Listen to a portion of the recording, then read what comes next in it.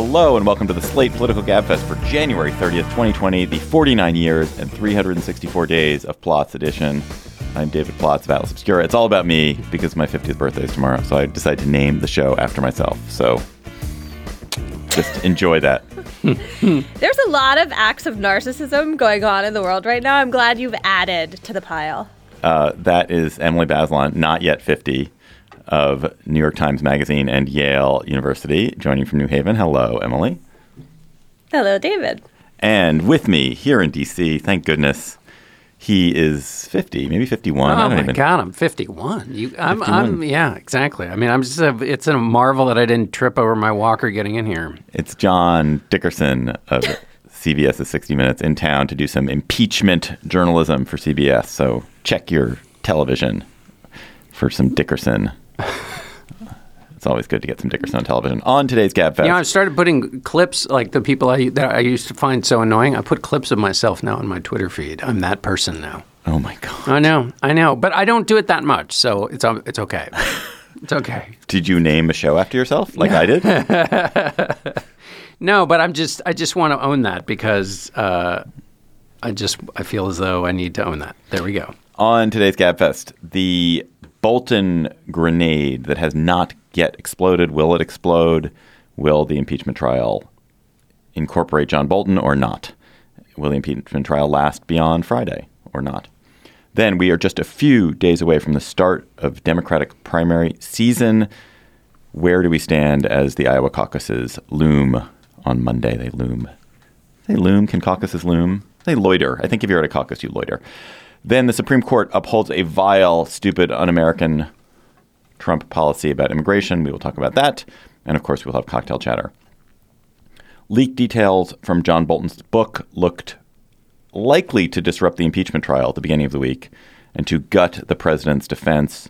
Now, as we tape on Thursday morning, it seems more likely that the Republican caucus in the Senate will prefer to hear and see no evil at all, though speak plenty of evil, and will block Democratic requests for witnesses at the trial. And thus, the incredible claims that Bolton has made, not incredible, the totally credible claims that Bolton has made about the president's specific involvement in withholding military aid to the Ukraine in order to get a political favor done for himself, will not be heard, will not be accounted for in the trial.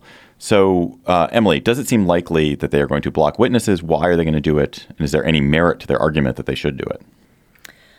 It does seem likely, I suppose. They are going to do it because they want to acquit President Trump. And so any complicating factor is unwelcome. And it doesn't really matter whether it could change the ballgame or not. Like, if you don't want the end result to be different and you've predetermined it, then why allow new information that could disrupt your plan?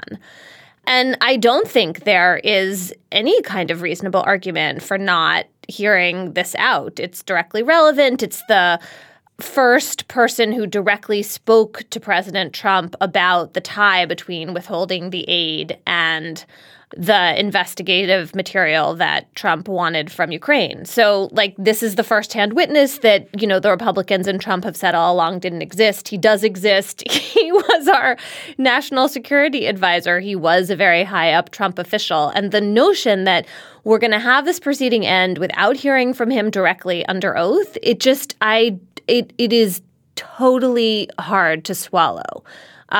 Politically, just logically, I mean, everything. I feel like it's this really weird drama that's missing its key moment and figure and is just going to sort of peter out.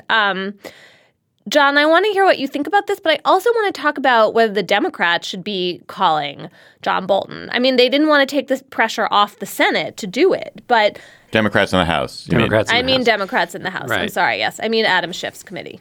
Well, I think you've just answered your own question, which is they want the center of this They want this to be for the Senate to have to wrestle with this issue. And then if the Senate decides not to call witnesses, then then I guess the House could try and do something. Although I suspect that Nancy Pelosi will decide that the moment has passed and that they need, in order to keep their majority in the House, they need to go back to tending their fields. And that means making sure they protect those districts that are going to be more at issue and more battlegroundy, where the electorate is not so not as liberal, and or who have gotten sick of impeachment. But it is amazing because the White House defense team had been arguing there's nobody here who can talk directly about what conversations they had with the president. And then when that person shows up, they suddenly don't want to hear from him. Basically, we know the politics of why they don't want to hear with him. But it does strike me that if politicians are traditionally risk averse, the members of the Senate are making a bet. And I felt this way at the beginning of the trial, and now it's been proved with the Bolton revelations. But they're making a bet not only that the country will think that Donald Trump didn't do anything that's impeachable. They're making a bet not only that the country won't penalize them for not calling witnesses, but they're making a bet that in the future nothing will come out that will be damaging, where people could say, you had the opportunity to figure all this out by calling witnesses and you didn't, therefore we're going to penalize you. They're assuming none of that stuff's going to take place. Or they're assuming that the president has so much power to punish them, and we saw some of this on Wednesday when he was tweeting to the Republicans in the Senate, has so much power within the Republican Party to punish them if they were to vote for witnesses, that's more of a risk and a danger than whatever penalty they might pay for future shoes that drop that would relate to their not having called witnesses. I mean, this fight is absolutely ludicrous because what's funny is that I do think that if you talk to any of these Republican senators, you would find them to be people of honor. I think they believe themselves to be people of honor.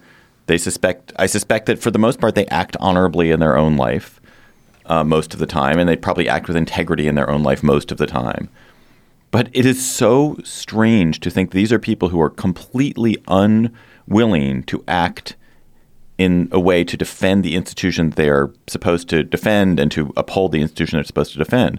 There's an amazing Ezra Klein tweet thread about this fight over the witnesses, and it's ridiculous because we all know the underlying facts. We now basically know the underlying facts. We know what the president did. We know there is now, with Bolton asserting this, there's incredibly strong firsthand evidence that the president has done this thing, which before everyone would have agreed is an offense contravening the Constitution. Is if that's not a high crime to cheat to win an election and to undermine congressional legislation, to undermine U.S. foreign policy in order to trump up an investigation of a political opponent in order to win an election, if that is not a high crime. Like, I don't even know what it is. And I think if you talked to people a year ago, every Republican would have agreed with you. And that they will not even look at this behavior. They will not even acknowledge it because the system is completely broken, because the legislature is now a completely non-functional legislature. We're like the Roman Senate. This is like the late Roman Senate. It is an imaginary institution now. And it's an absolute catastrophe for the country if this legislature does not act to defend its prerogatives and to stand up for what it has to do. And just to add just a tiny little thing, that's connected to the fact that the president has more power over their political future. And that's the thing they worry about the most. And why does he have that? It's because of the partisanship the partisan age we live in, where the most partisan members of the Republican Party are the thing that Republican senators fear the most. Well, but you know what? Wait, they're probably right about the political calculation they're making. Yeah, they are protecting their political future rather than the future of the institution and the country. They are not saying but I'm bolstering your point. Yeah, no, I'm not disagreeing with you. I'm saying, but isn't that tragic that people are not willing to say, you know what? It is my job as a senator is not worth sacrificing the institution of the Senate and these defenses that we've built around this over 200 years to ensure that we're not taken over by an autocratic dictator. And instead, they're like, you know what? I get to get reelected. And so I'm going to get reelected. And what a terrible thing to do. I wish they had more courage. I wish we all had more courage. But the thing is, I feel like we have been walking toward this end for a while and that the incentives are just completely misaligned. And the only thing that'll change it is changing elections, which is hard because these are fairly abstract questions about rule of law and democracy, and it's not clear that they are going to determine the next election results. It's a blunt instrument in election. There are a lot of other factors that are going to go into that, and for a lot of people who are not following this closely, this probably doesn't matter that much. So it's a pretty rational calculus. I feel like we have to pause a moment on John Bolton because we all, I think, expressed a lot of skepticism. Yes. I know I was skeptical that he was going to come forward. I was more skeptical. I was most skeptical. I would like to join you all in the skepticism Yeah. camp. Anyway, carry on.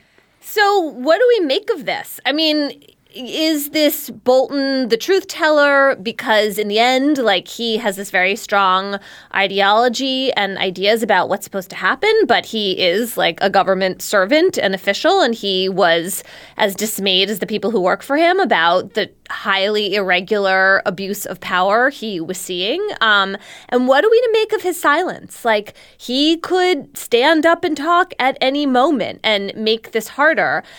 I also, it was fascinating to me to see the entire Republican machine, including the right-wing media, just turn on him on a dime, right? This is a guy who's been on Fox a million times, who was like loyal, fairly heroic, much more consistently conservative in his position taking than Donald Trump. And yet it literally took 5 seconds for the entire artillery to start firing at him.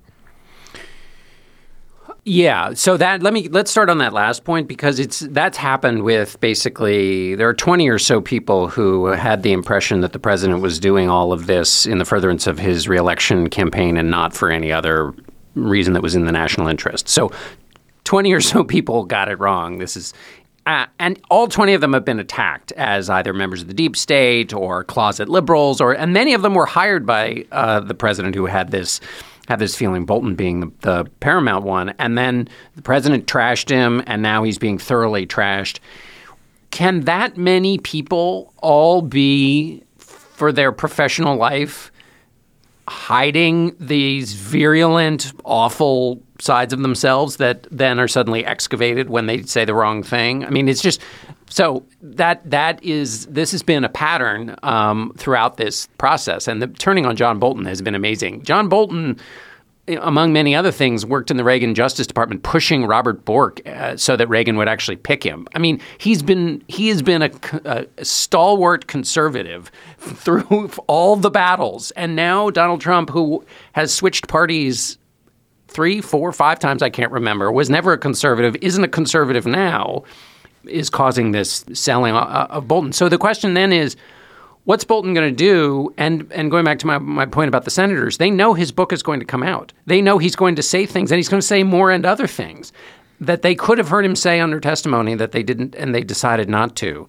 So I wonder what happens to a Bolton scorned now that that it looks like he might not be called as a witness. And what does that look like when the book comes out and when he starts talking? Well, do you think, either of you, that I mean, the facts are known. I mean, the facts are out now. If we posit that what Bolton is saying is true, which I would posit that it probably is, does it seem to be affecting people? Does it seem to matter? I mean, is this feeling like a significant fraction of the American public now thinks there was a huge cover-up and that the Senate is abetting that cover-up, or is it no? It hasn't. Well, it hasn't moved anything. The vast majority, big majorities, want witnesses to be called, and now the polls are getting specific about Bolton, and if people are following it well enough, they want him to be called. So in the sense that people want to hear from him directly, there is buy-in on that. Except those polls are a little funky because they show a lot of Republicans want witnesses, and what those Republicans mean is they want Hunter Biden.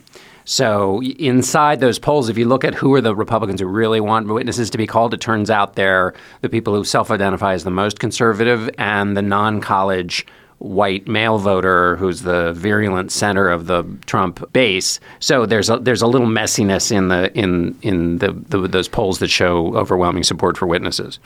I also have been thinking about Hunter Biden. I mean, I don't think that this impeachment trial is about Hunter Biden as like his guilt or innocence. But I feel like the country needs to hear from John Bolton. And if it takes having Hunter Biden testify to make that happen, that seems worth it to me.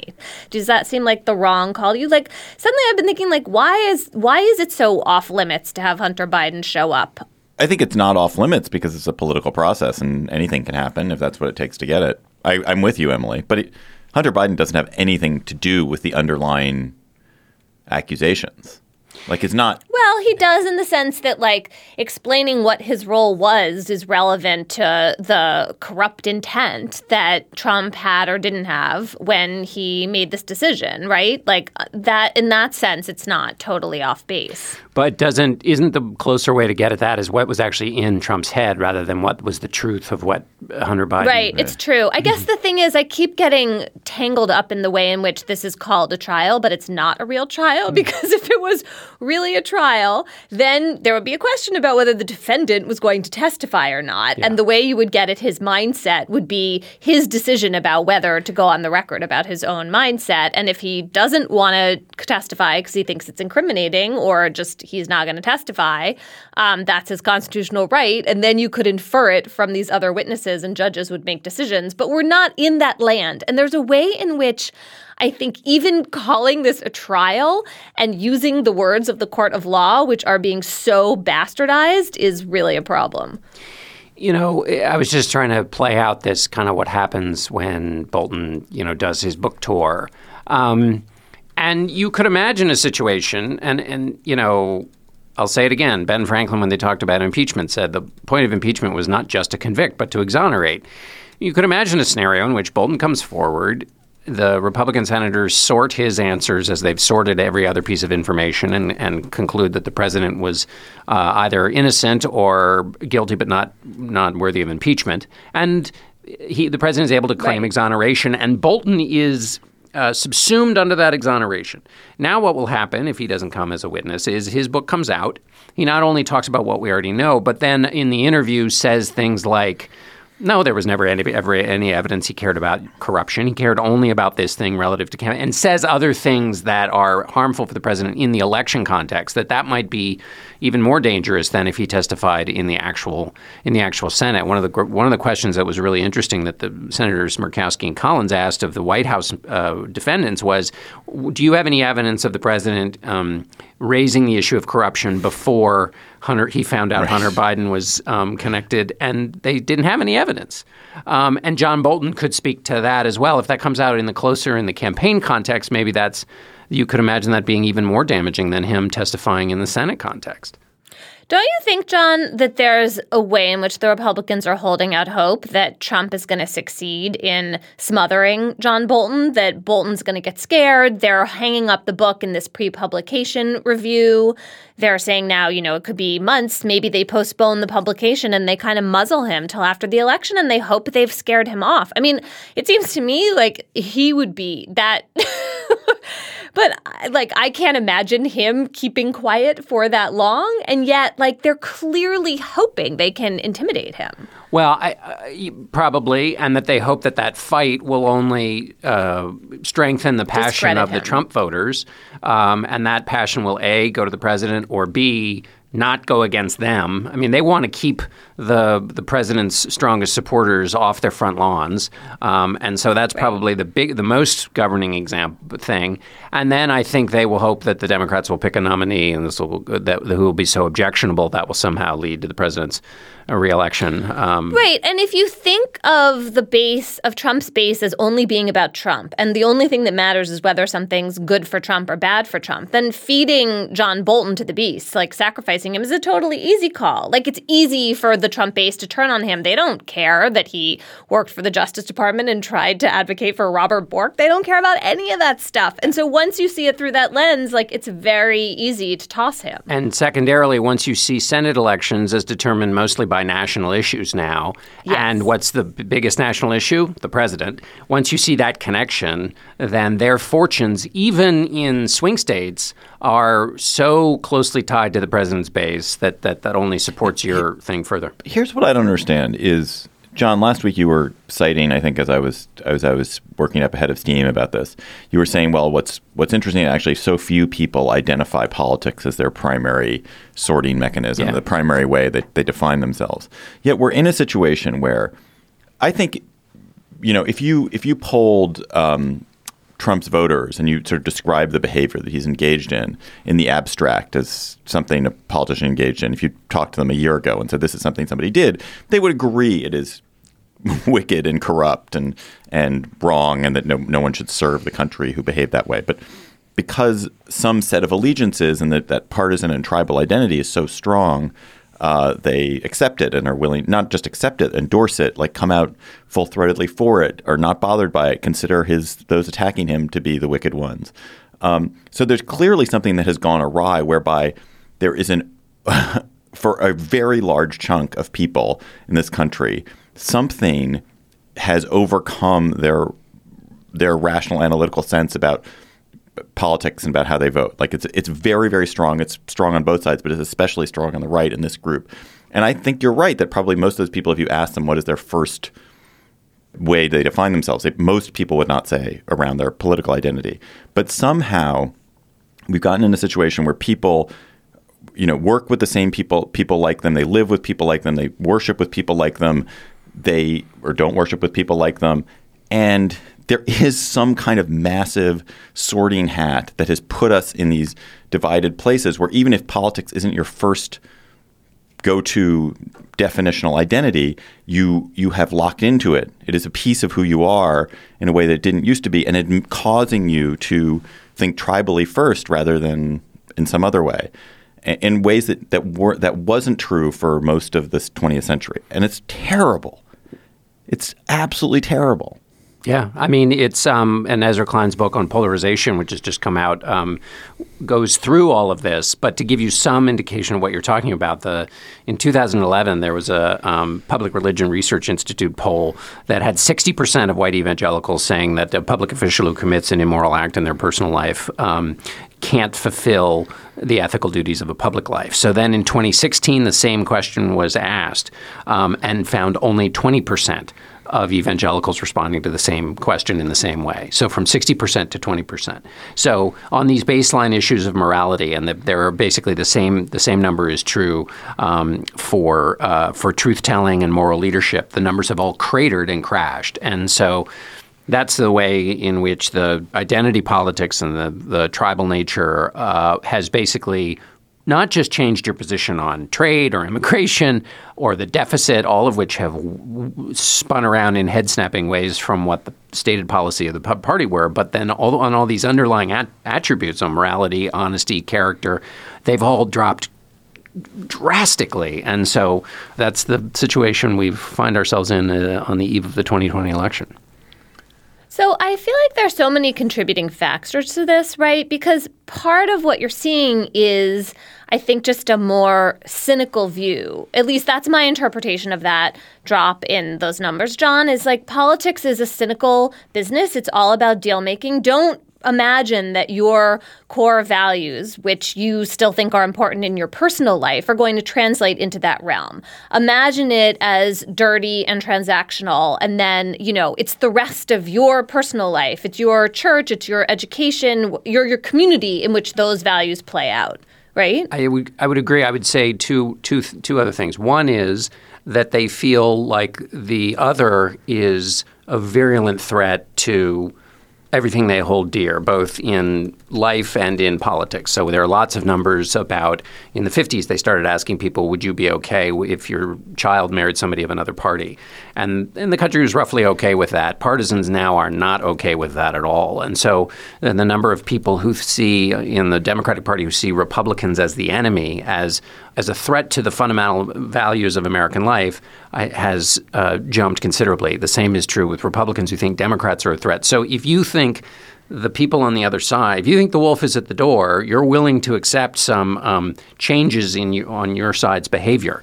And you will forgive your side anything if you think that the danger of the other side is worse. And then the president has delivered extraordinarily well for the core constituency of his base on taxes, on regulations, on identity, on defense spending, on judges. So negative partisanship plus delivery means I'm willing to tolerate all kinds of things because I'm getting what I want, and the other side is absolutely so much worse. Right. I mean, I think the other thing I keep thinking about is like there are lots of reasons that you can always think the other side is contributing to this corrupt transactional, right? Like you can always find something. And I have been thinking about this in watching Alan Dershowitz defend Trump this week. So, I mean, this is to me like one of the most shameful acts of sophistry I've ever seen from a lawyer. And the notion that you would have this law professor with this vaunted, in some ways, liberal past. And I should say here, though I wish at the moment it were not true, that Dershowitz clerked for my grandfather before he clerked on the Supreme Court. So this is someone who kind of has those roots, for years has in many ways betrayed them on issues, I would argue, like Israel and has defended, people like Klaus von Bülow. And so now we're seeing that kind of trial tactic put to use for President Trump. And I think there are all kinds of reasons personally why Dershowitz is doing this. He's changing the channel from Jeffrey Epstein, a sex offender with whom he is closely associated. He complained about being ignored and shunned on Martha's Vineyard last summer. I'm sure that the entire Harvard faculty, if they could do anything to him to signal their dismay and just like utter I can't even think what the word is. They would do it. They can't. Like, he has academic freedom. And of course, there will be no professional consequences in that sense. But it's been just shocking to watch him. And the argument that he made on Wednesday, where he was essentially arguing for unlimited presidential power. He used this phrase, in the public interest, saying that a president who in the public interest is trying to further his own election by doing something like trading, the withholding of aid from Ukraine for dirt on the Bidens, like that's okay as long as the president subjectively imagines it's in the public interest. Like this is just it makes no sense on 10 levels. And there are 5 other crazy and ridiculous and risible arguments that Alan Dershowitz has made in the last week. And the entire legal academy and every responsible legal journalist tries to take him down. But it doesn't matter. The Republicans are grasping it. He gets up there with his trial skills and continues to make these points. And how can you blame people in the world for watching this and just thinking like this is a completely bankrupt system? Like, I feel like Alan Dershowitz is to legal academics right now what Bush versus Gore was to the Supreme Court. Just a really fair reason to just lose faith in the entire enterprise. Even though, of course, that's not fair because he is being also, every legal academic has been saying he's wrong. It still just has that kind of terrible poisonous effect. Just to read the quote, this is Dershowitz. If a president does something which he believes will help him get elected in the public interest, that cannot be the kind of quid pro quo that results in impeachment. That was the nub of that argument that you were saying, which if you read 15 seconds of the Constitutional Convention debates would have made all of the men who nailed the windows shut in that room break the windows and run screaming from the room because it's a total perversion of the way they thought about power and the presidency. Slate Plus members, you get bonus segments on the GabFest and on other Slate podcasts. Go to slate.com/GabFest Plus to become a member today. Today, we're going to talk about the Felicia Sonmez. I'm not sure if that's how you say her name, but I'm guessing that. Kobe Bryant, Washington Post kerfuffle, and how the Post screwed that up. So go to slate.com/GabFest Plus to become a member. The Iowa caucus is on Monday. It is the closest race that has ever been in the Iowa caucus history. We have 4 candidates, 4 of them who are polling above the 15% threshold. We have Sanders and Biden at the top in the low 20s, with Sanders clearly having some momentum and taking the first position at the moment as we approach Monday. Buttigieg and Warren are in the mid-teens. Klobuchar is still in there at 9%. We've never had that many candidates clustered that high before. So, John, what as you go into this weekend and get ready for Iowa on Monday, what does it look like is happening? Does Sanders have momentum? Is that true? Has he taken a lead? Does that matter?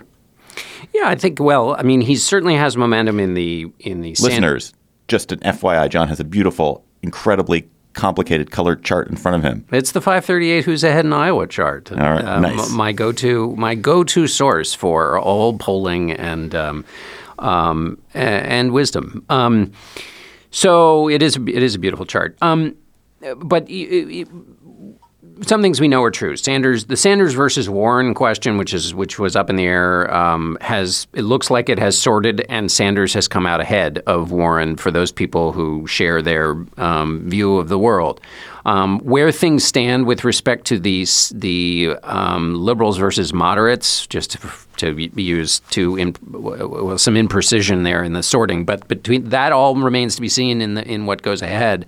We do know what's happening is there is a Sanders sort of a Sanders freakout, a lot of writing and thinking and talking about how it would be a disaster if he became the Democratic Party's nominee, and some really interesting conclusions being drawn by his supporters about what the country needs, which relies on accepting some things about what Donald Trump has done that I think is really fascinating in terms of looking at the country and saying, well, we need our version of Donald Trump. And what then that would, if you play that out, just one question that raises is Donald Trump is a extremely powerful, high threshold of pain tolerant person for what he is pushing forward, and does it in a way that many people advocating for Sanders find wholly objectionable. Nevertheless, if you were going to be the left's version of that, breaking apart the system, are you going to have the Teflon and starchiness that Trump has to confront the system? And where do you see that, and how does that play out? Interests me. Emily, what do you think is the capacity for Iowa caucus goers to surprise on Monday? Do you think, maybe this is a better question for you, John. It's like, how likely are results in Iowa to be close to the incoming polls? Because usually with elections, with things like primaries, they're very close. But in this caucus, is it likely to be very close? Well, I think it depends how those second choices and how people, because in the caucus, you can reapportion your support. And that's always the big surprise in Iowa. So I think there's a greater chance there might be a surprise than there would be relative to, say, New Hampshire. I think, although as I say that, I feel, you can bet on the possibility of surprise, I think is a fine place to be. What you're talking about is the 15% threshold in the caucuses, right? Like in the room where you caucus, if your candidate doesn't get to 15%, you have a chance to switch your support to someone else. So it's a sort of form of ranked choice voting in this limited way. And that, I think, does add more uncertainty to the outcome. And that is certainly a piece of it. The other piece of it is that a caucus is intrinsically a higher threshold of investment to participate. It's just like requires more work. You need more time. Time consuming. And so it's likely to get a more engaged set of voters, or more kind of committed to a particular candidate set of voters who have been galvanized to show up. So turnout and who has the more enthusiasm is also likely to register, and which particular groups is it easier to get to a caucus, and who has time to do it, which candidate has voters who have more time to do it. So those are all elements that may, I think, shape it. Emily, we talked last week. I just need to repeat my fury at the New York Times, which spent months creating an endorsement that managed to have exactly zero impact because of how they rolled it. Pretty much flogged this one. We have more to say about this. We did. But I'm just, on Elizabeth Warren's behalf, I'm getting angry but the Des Moines Register endorsed her this week. Do you get any sense that that Warren, whose campaign I still, is the one I really hold out a lot of hope for and wish would take off, that there's any chance that endorsement or that anything that's going on in Iowa could boost her in a way that could help her recover?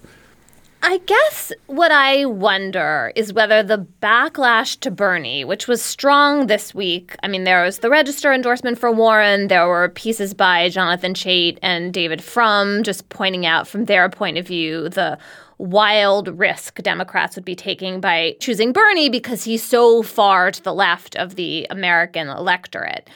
I wonder if those will sink in with voters in Iowa. There's this interesting dynamic going on in which, I think a lot of Democrats weren't interested in spending a lot of time attacking Bernie Sanders. They just figured this campaign wasn't going to succeed because he wasn't going to be able to capture a large enough share of the Democratic primary, and it would kind of take care of itself. And because his supporters are passionately committed to him, it didn't seem like a good idea to go around alienating them. If he wins Iowa and New Hampshire and possibly Nevada, is it going to be too late? Because certainly at that point, everyone is going to be taking it very seriously and trying to stop the train. And I ask that question not because I think like it's so clear. I ask it not for sort of policy reasons, but political ones. I want to make 2 points about that because, first of all, another Warren angle here, which is that one of the things that definitely happened, I read a piece about this now, I can't remember where I read it, is that Warren took all the fire on the policy positions that both she and Sanders hold. So Warren rolled out this Medicare for All funding proposal, which from a policy perspective may have been very smart, but from a political perspective has been absolutely disastrous for her because it's put a, whatever it is, $20 trillion albatross around her neck. Price tag. And Sanders has not had to have the same defense of his policy proposals, which are, if anything, more expensive and less articulated and less clear than Warren's. And so he's been able to skate on that stuff. She took all the bullets and it's really wounded her. And he has not had to suffer. And he's allowed to live in his realm of fantasy, which I think is fine. I mean, we have every conservative candidate has been allowed to live in their realm of fantasy with their policy proposals. And I think that's okay. It's just that Warren was not permitted to live in it. And then, so there's that piece of it. And then I do think like seeing the brainiac center left of Chait and Frum and Will Saletan, actually, I thought wrote a great piece in Slate too. Yeah, that was a good piece. Arise and say like, look, this is going to be really dangerous. Not necessarily because Sanders, I think some of it is that Sanders' positions are so far to the left. That is one problem. The other is that socialism moniker is a disaster for Democrats. It is going to be a disaster if they have a socialist who is running. It's basically it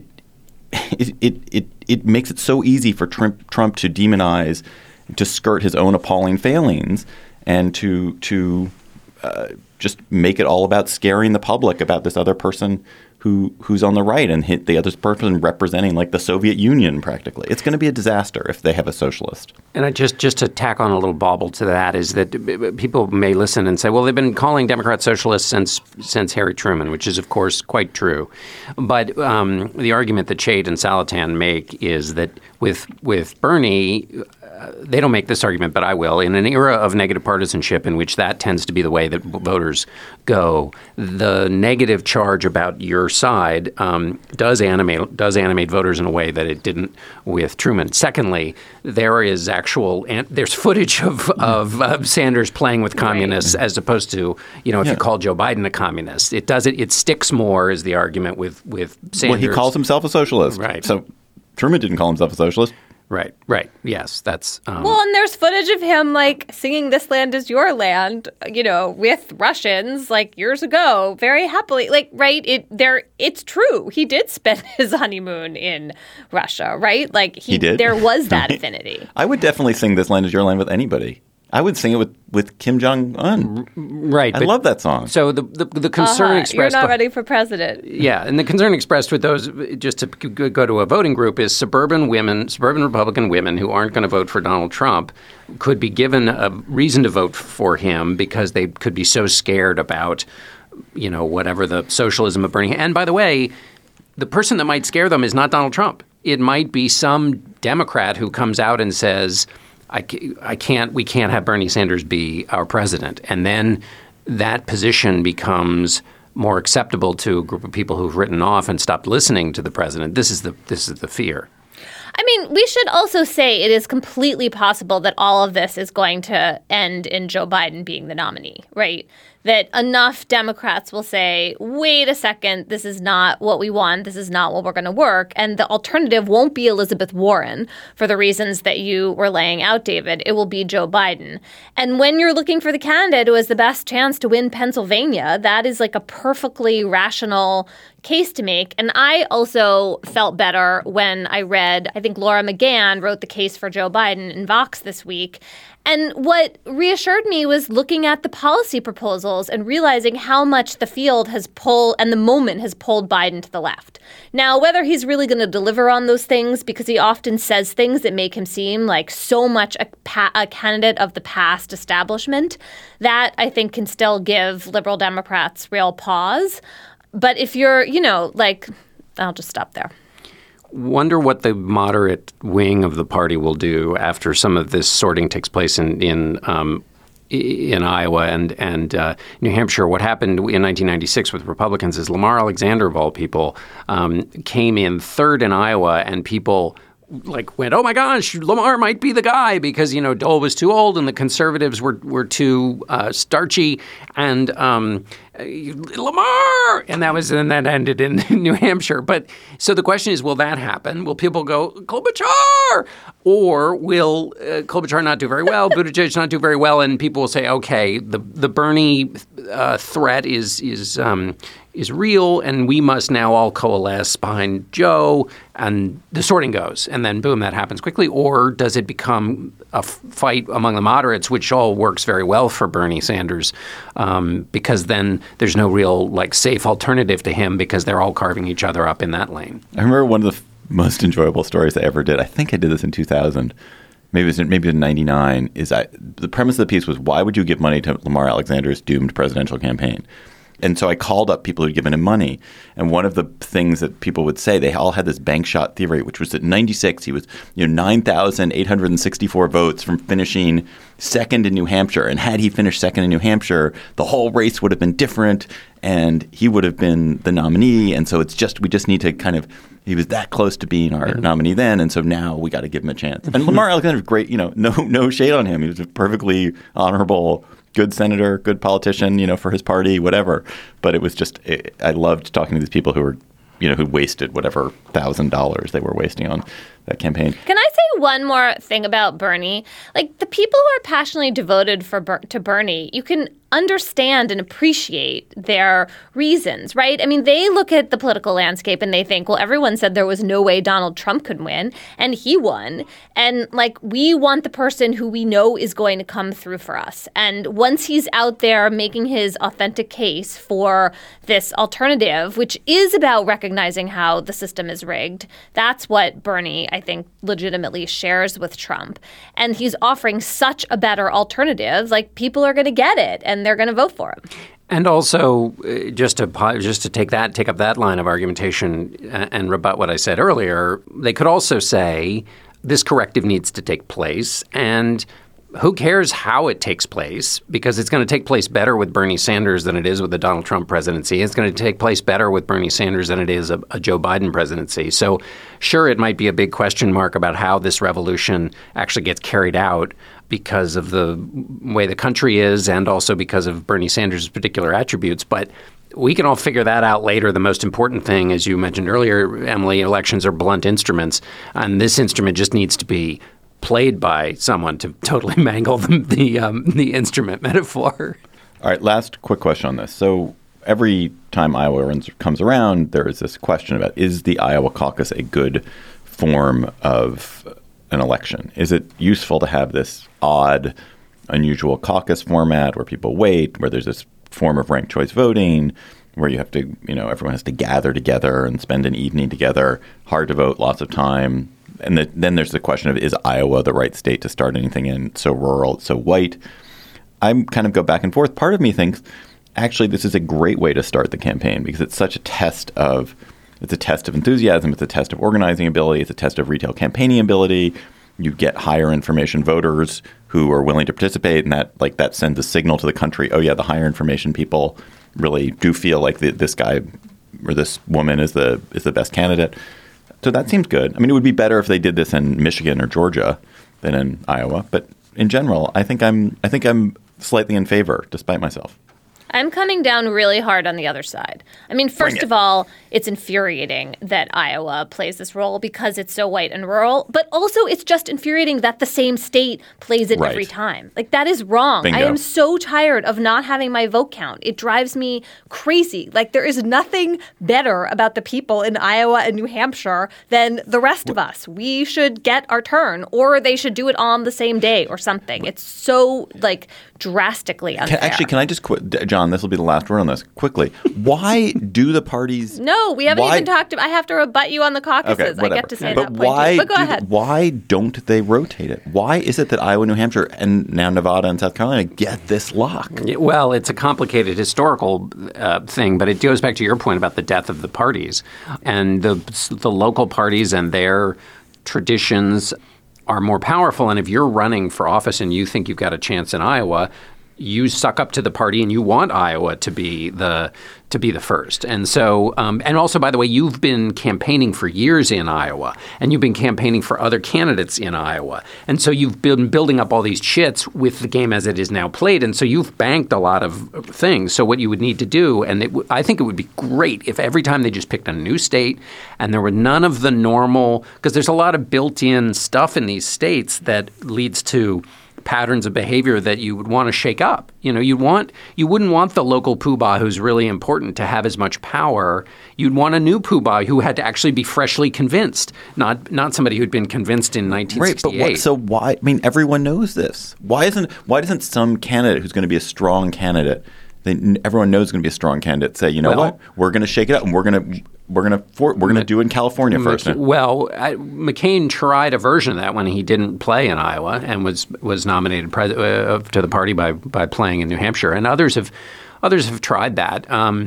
There's not a strong enough candidate to change the party. Also, once you get strong enough, you'd have to be president, and then you got other stuff to worry about. So it would require the electorate basically forcing the Democratic Party to do this. You'd have to have the reform bubble up through, I think, the Democratic Party's systems, which is how the superdelegates got watered down and how the apportionment of one thing that's different is Iowa doesn't. I mean, the delegate apportionment is more spread out, which leads to a possibly longer contest. Also, the way people can stop if they want to, reform starts at home.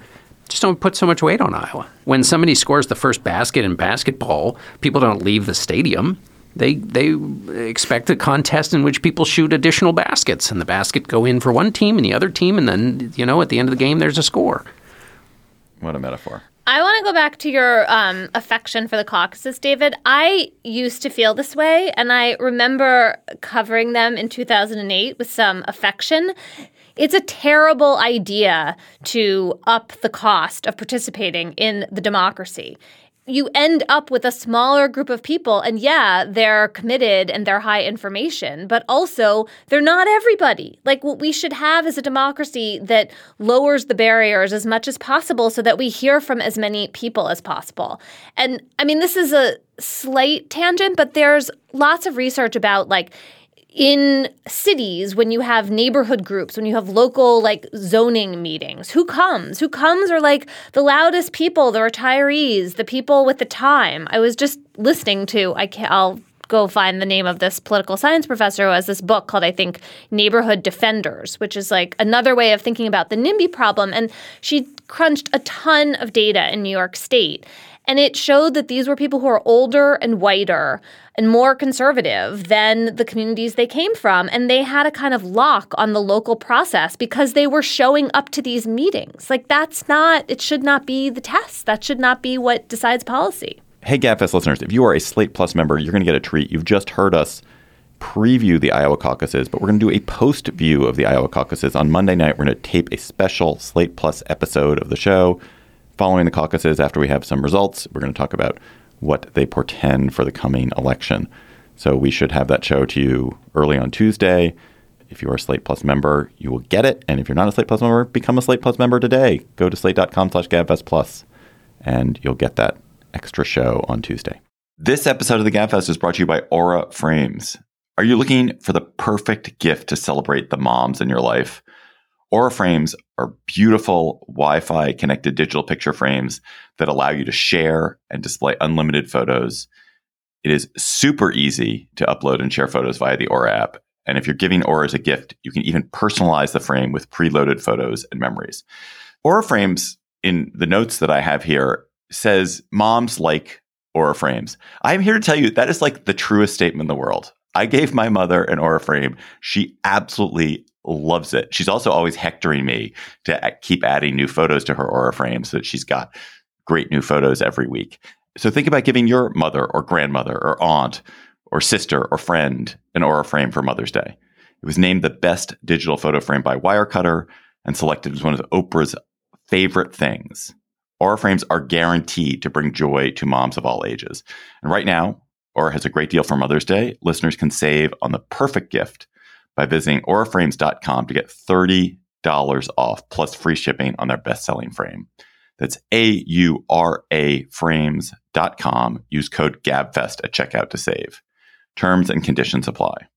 Emily, the Supreme Court this week vacated a district court order which barred enforcement of a new Trump administration rule change around what's called the public charge rule or public charge principle. What happened? What is the public charge issue? What did the court do? And why is it so unbelievably appalling? So we've had this phrase, public charge, in immigration law since the 19th century. And the very general idea is that when immigrants come to this country, they shouldn't be people who it seems like will become a burden on the public purse. Like they're not supposed to be sucking up all our tax money. It has been very conservatively interpreted, this phrase, for years. So or I suppose I should say, actually, let's break it down a little differently. If you come here and you're not documented, or even if you are trying to get on a path to citizenship, for the first 5 years, you're not eligible for Medicaid and food stamps and other basic social safety net programs. So this notion that you're like a burden on the taxpayers is just false in that context. Once you've been here for 5 years, if you're trying to get a green card, then yes, you become eligible for those programs.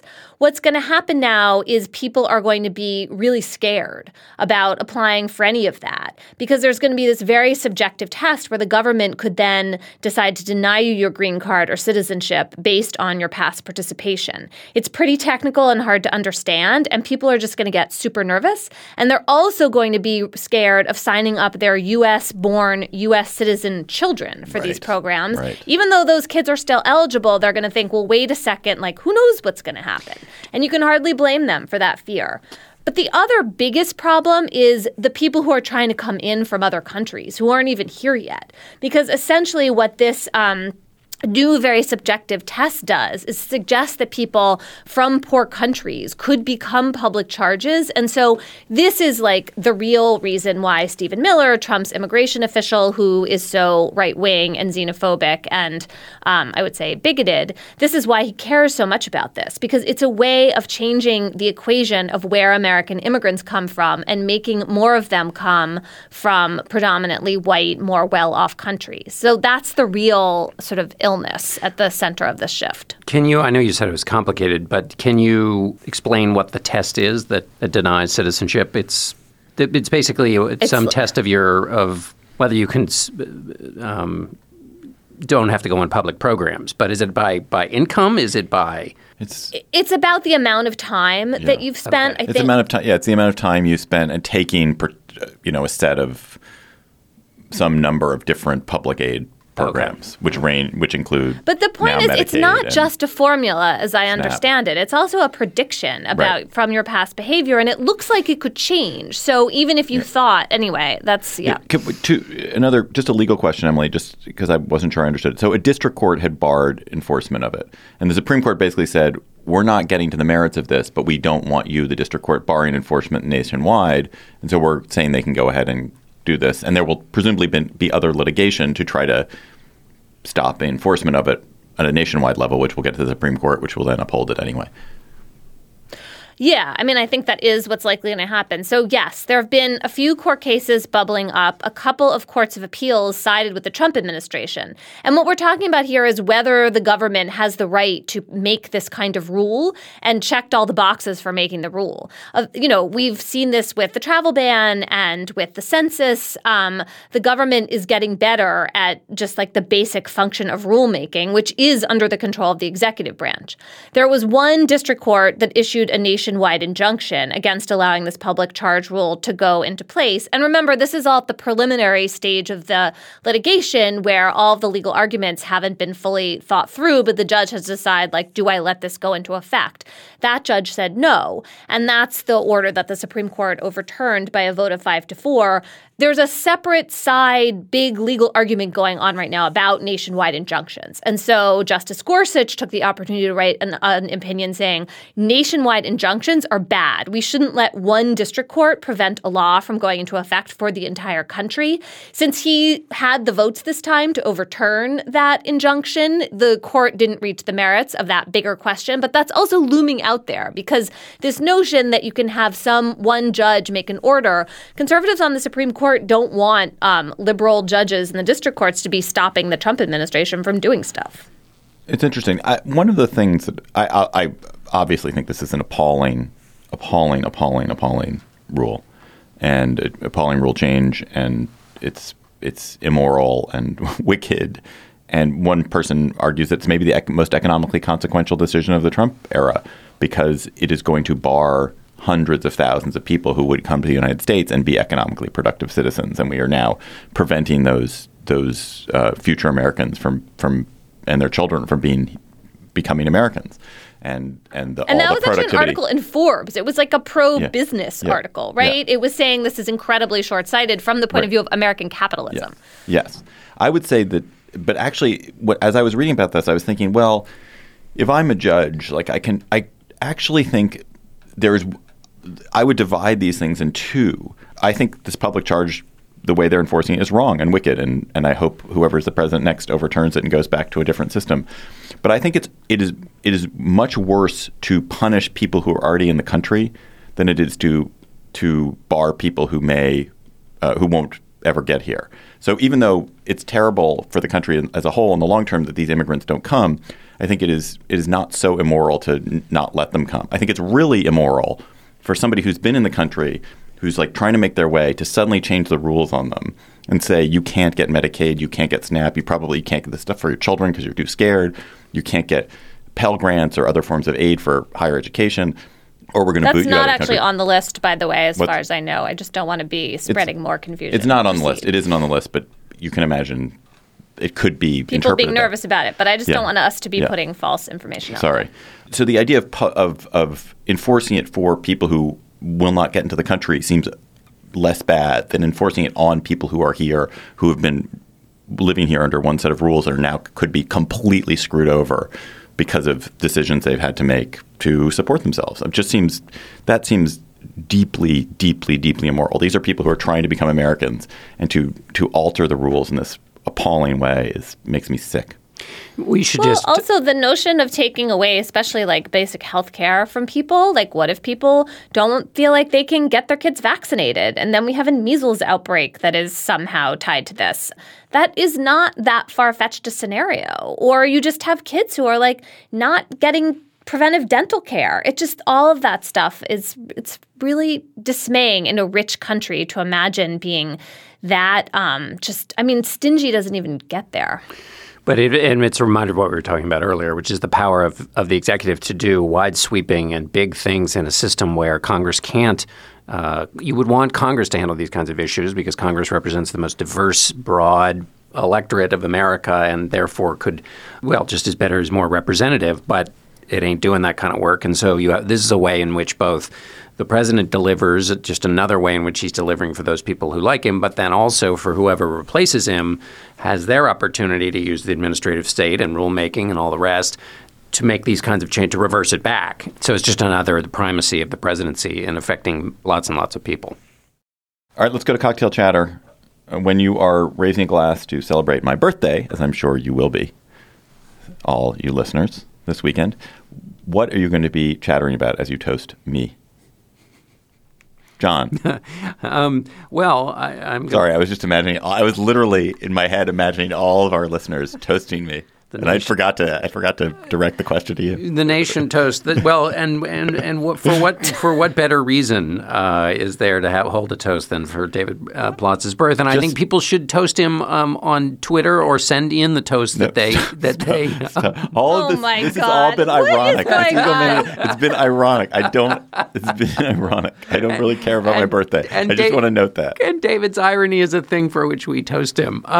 Anyway, my chatter is about a piece that was written back in June of 2018 by a friend of the Gabfest, Amanda Ripley. She wrote a piece which she updated in January of last year called "Complicating the Narratives." And basically, what it is she decided after the election of 2016 that journalists weren't doing our job the way we should, that we hovered at the edges of conflict in America instead of doing what we should do, which is help people get some control over conflict, or at least get through that conflict. And so what she did was she spent a lot of time with people who make it their profession to study conflict, study how to get around and through conflict, and use that to build better tools for journalism. I saw her speak when I was down at the Poynter Institute, and this piece is basically the written version of her talk. And it's about how journalism should be done, but it also has great thoughts in there about how we all communicate and also how we interpret the journalism and the conflict that's so much a part of our daily lives. So I really recommend it. It's on Medium. It's called Complicating the Narratives by Amanda Ripley. Emily, what is your chatter? It doesn't have to be about me. I'm just saying it doesn't have to be about me. This isn't about you. Huh. God, that's so shocking. Okay. So I've gotten pulled into thinking about New York State's bail reform law in the last week because there's been a lot of fear-mongering about it. And some of it has centered on a case involving a woman named Tiffany Harris who hit 3 Orthodox Jewish women in the street in Brooklyn and yelled something anti-Semitic at them. Then she got out without bail, and then she hit somebody else. And no one was seriously injured, but this has been put forward as like this terrible hate crime. Attorney General Bill Barr actually decided to charge Harris with a federal hate crime this week, which is really upping the ante in a way that is all about politics, not law, I would argue. So this has all been kind of dismaying to see people make such a big deal out of this case. And so I was so heartened this week when one of the Orthodox Jewish women in this case, whom Harris had struck, came forward to say, "I've been dismayed to watch politicians exploit what happened to use it against bail reform. I want her to get treatment and not be subject to money bail." And that's a quote from Elise Maister to the New York Daily News. And it was just such a welcome example. You know, here you are, you're at the center of this news controversy. You have the microphone for a minute and you say the compassionate thing. Like you say the thing that actually makes sense in the moment, that isn't about othering the person who is on the assaulting side of this. And for me, I think especially it felt like this moment where someone was really putting her Jewish values right out there. Like you're thinking about healing, about making the world a better place, about what's better in the long run. Like this is not someone, it sounds like Tiffany Harris is not someone who has some like deep-seated violent antipathy toward Jews. Sounds like someone who needs some help. And so for one of the people she hit to say that just made me feel better. My chatter is about the 75th anniversary of the liberation of Auschwitz, the death camp in Poland, the Nazi death camp in Poland. Many moving stories about that come out. I was particularly taken by one in The Economist, which gathered, I don't know if they gathered the data or Yad Vashem, the Israeli Holocaust Institution Museum, gathered it. And it is a map of where Auschwitz's 1.1 million victims came from, of which about 736,000 have been individually identified. So it shows sort of literally with dots on a map where these folks were before they were transported to Auschwitz and murdered. It's really interesting. And it shows that Hungary in particular was a huge source of the victims of Auschwitz, Netherlands, but that they truly came from all over, Germany and Poland, of course. But they truly came from all over. And it also, article has a set of data about the Holocaust and Holocaust survivors generally. It tries to count how many Holocaust survivors are currently alive, which was interesting. And so what they said is anyone who was alive in a Jew who was alive in the region of Nazi domination during the war, who is alive today. And it's about 400,000, which is a lot more than I expect, although probably many of those were very young children at the time. And most of those, half of those live in Israel. So there are almost 200,000 people who survived the Holocaust who live in Israel still today. But they expect that number to, of course, that will gradually go to zero, but it's going to drop precipitously given demographics in coming years. Anyway, it's a very interesting story. Listeners, you have sent us some good chatters again this week. You tweeted them to us at Slate Gabfest. And one of you, David Foreman emailed me directly with his listener chatter, which I thought was super interesting. And it's about the secession movement that is now occupying southwestern Virginia and West Virginia. And there is a movement in West Virginia because of some of the changes in the Virginia legislature and some gun limits that the Virginia legislature is passing. So conservative parts of Virginia are proposing to secede into West Virginia. And West Virginia's governor and both houses of the legislature in West Virginia have now invited counties in southwestern Virginia to come join West Virginia, which is super weird and unsettling. So check it out. That is super weird. It's probably not possible. I don't think states are divisible. It doesn't sound like something that is constitutional because I don't think you can redivide the territory that's in the states. I think they actually accounted for that. I don't know. It does sort of say well, this would be even exacerbate our divisions. But politically, It might be better for Virginia. I don't even know. Who knows? I don't think they can do that. I don't think it can be done. I'm just going to say that. Also, Jerry Falwell Jr. is supporting it, so I know it's terrible. So before we go to credits, I just want to say a lot of you listen to this episode and may not subscribe to the Gabfest. One of the things you could do that would really help us is to actually subscribe to the show. That way you'll get new episodes the second they're published. You don't have to go look for it. You don't have to go find it. Just subscribe. Whatever place you're listening to us now, you surely can subscribe to the Gabfest. So please go do that. It is very helpful to have actual subscribers, not just one-off listeners. We don't want you one-off listeners. I mean, yes, we do. We do want you one-off listeners, but we really want subscribers. That is our show for today. The Gabfest is produced by Jocelyn Frank. Rosemary Belson helped here in D.C. with me and John. Ryan McAvoy, I assume, helped Emily in New Haven.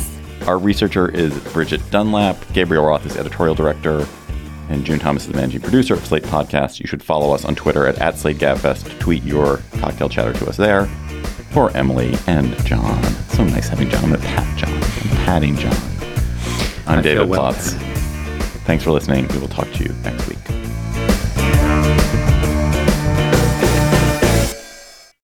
Hello, Slate Plus. How are you? How you doing?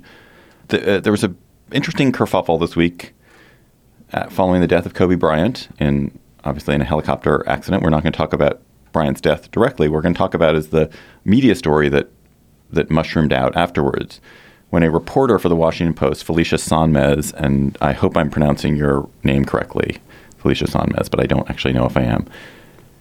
Soon after Bryant's death was announced, she tweeted out a link to a Daily Beast story, a very good Daily Beast story from 2016 about the rape charge that was filed against Bryant back in the early 2000s. That rape charge, he never went to trial for it. The victim wouldn't testify, and then Bryant then settled a civil case. But if you look at the underlying facts, it's not a good set of facts for Bryant. It's like there's very compelling evidence of some misbehavior on his part and possibly, actual rape. But it will never be litigated. It was not litigated at the time, and so we don't know. But there was this quite good story about it. Sonmez, having tweeted this out without comment, she just tweeted the story. I don't think there was a comment. I think she just retweeted it. Was almost immediately suspended by the Washington Post by editor Marty Baron for violating Washington Post standards. There was a quick pressure campaign. People were outraged at the outrage against her. She herself was subject to a massive amount of Twitter vitriol, death threats, the usual nastiness. And the Post rescinded the suspension after a day or so.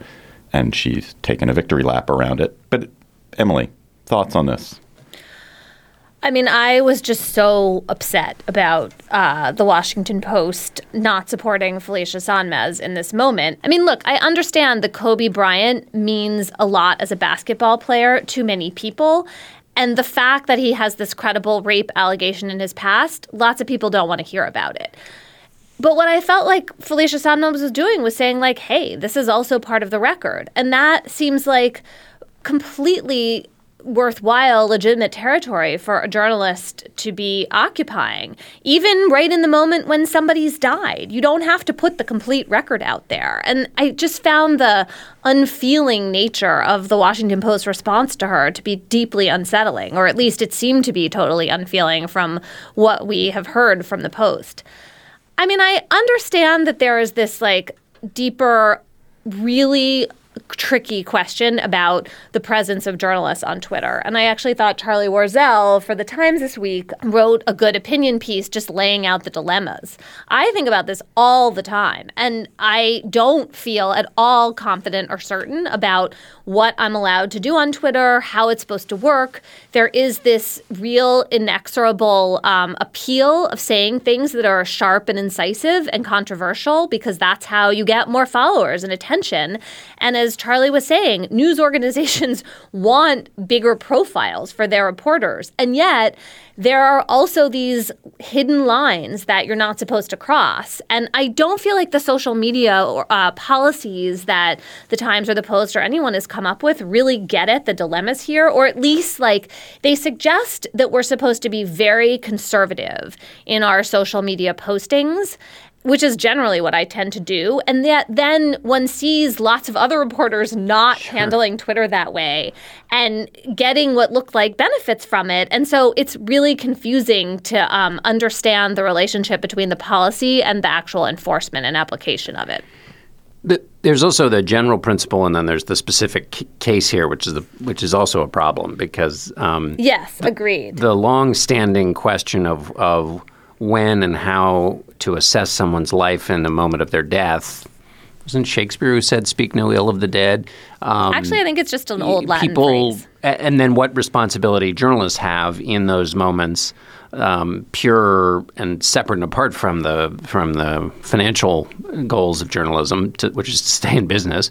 And then there's the other problem, which is, okay, let's leave Kobe Bryant and what actually happened this week out of the conversation for just a moment. In abstract terms, when you speak on Twitter, it's context free. It's in a highly charged. It's basically in the completely non-journalistic atmosphere, in which context is gone. Yes, and so editors are gone. And so it's a difficult place to make a good point under any circumstances. And yet, on the other hand, in the pace and if you want to... GabFest fans, that was just a teaser. To hear the rest of our Slate Plus conversation, go to slate.com/GabFest Plus to become a Slate Plus member today.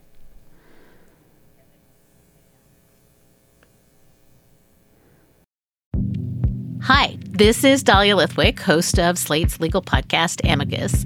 If you're listening to this show, you might be interested in Amicus's live show that we're hosting in Washington, D.C. on Tuesday, May the 14th.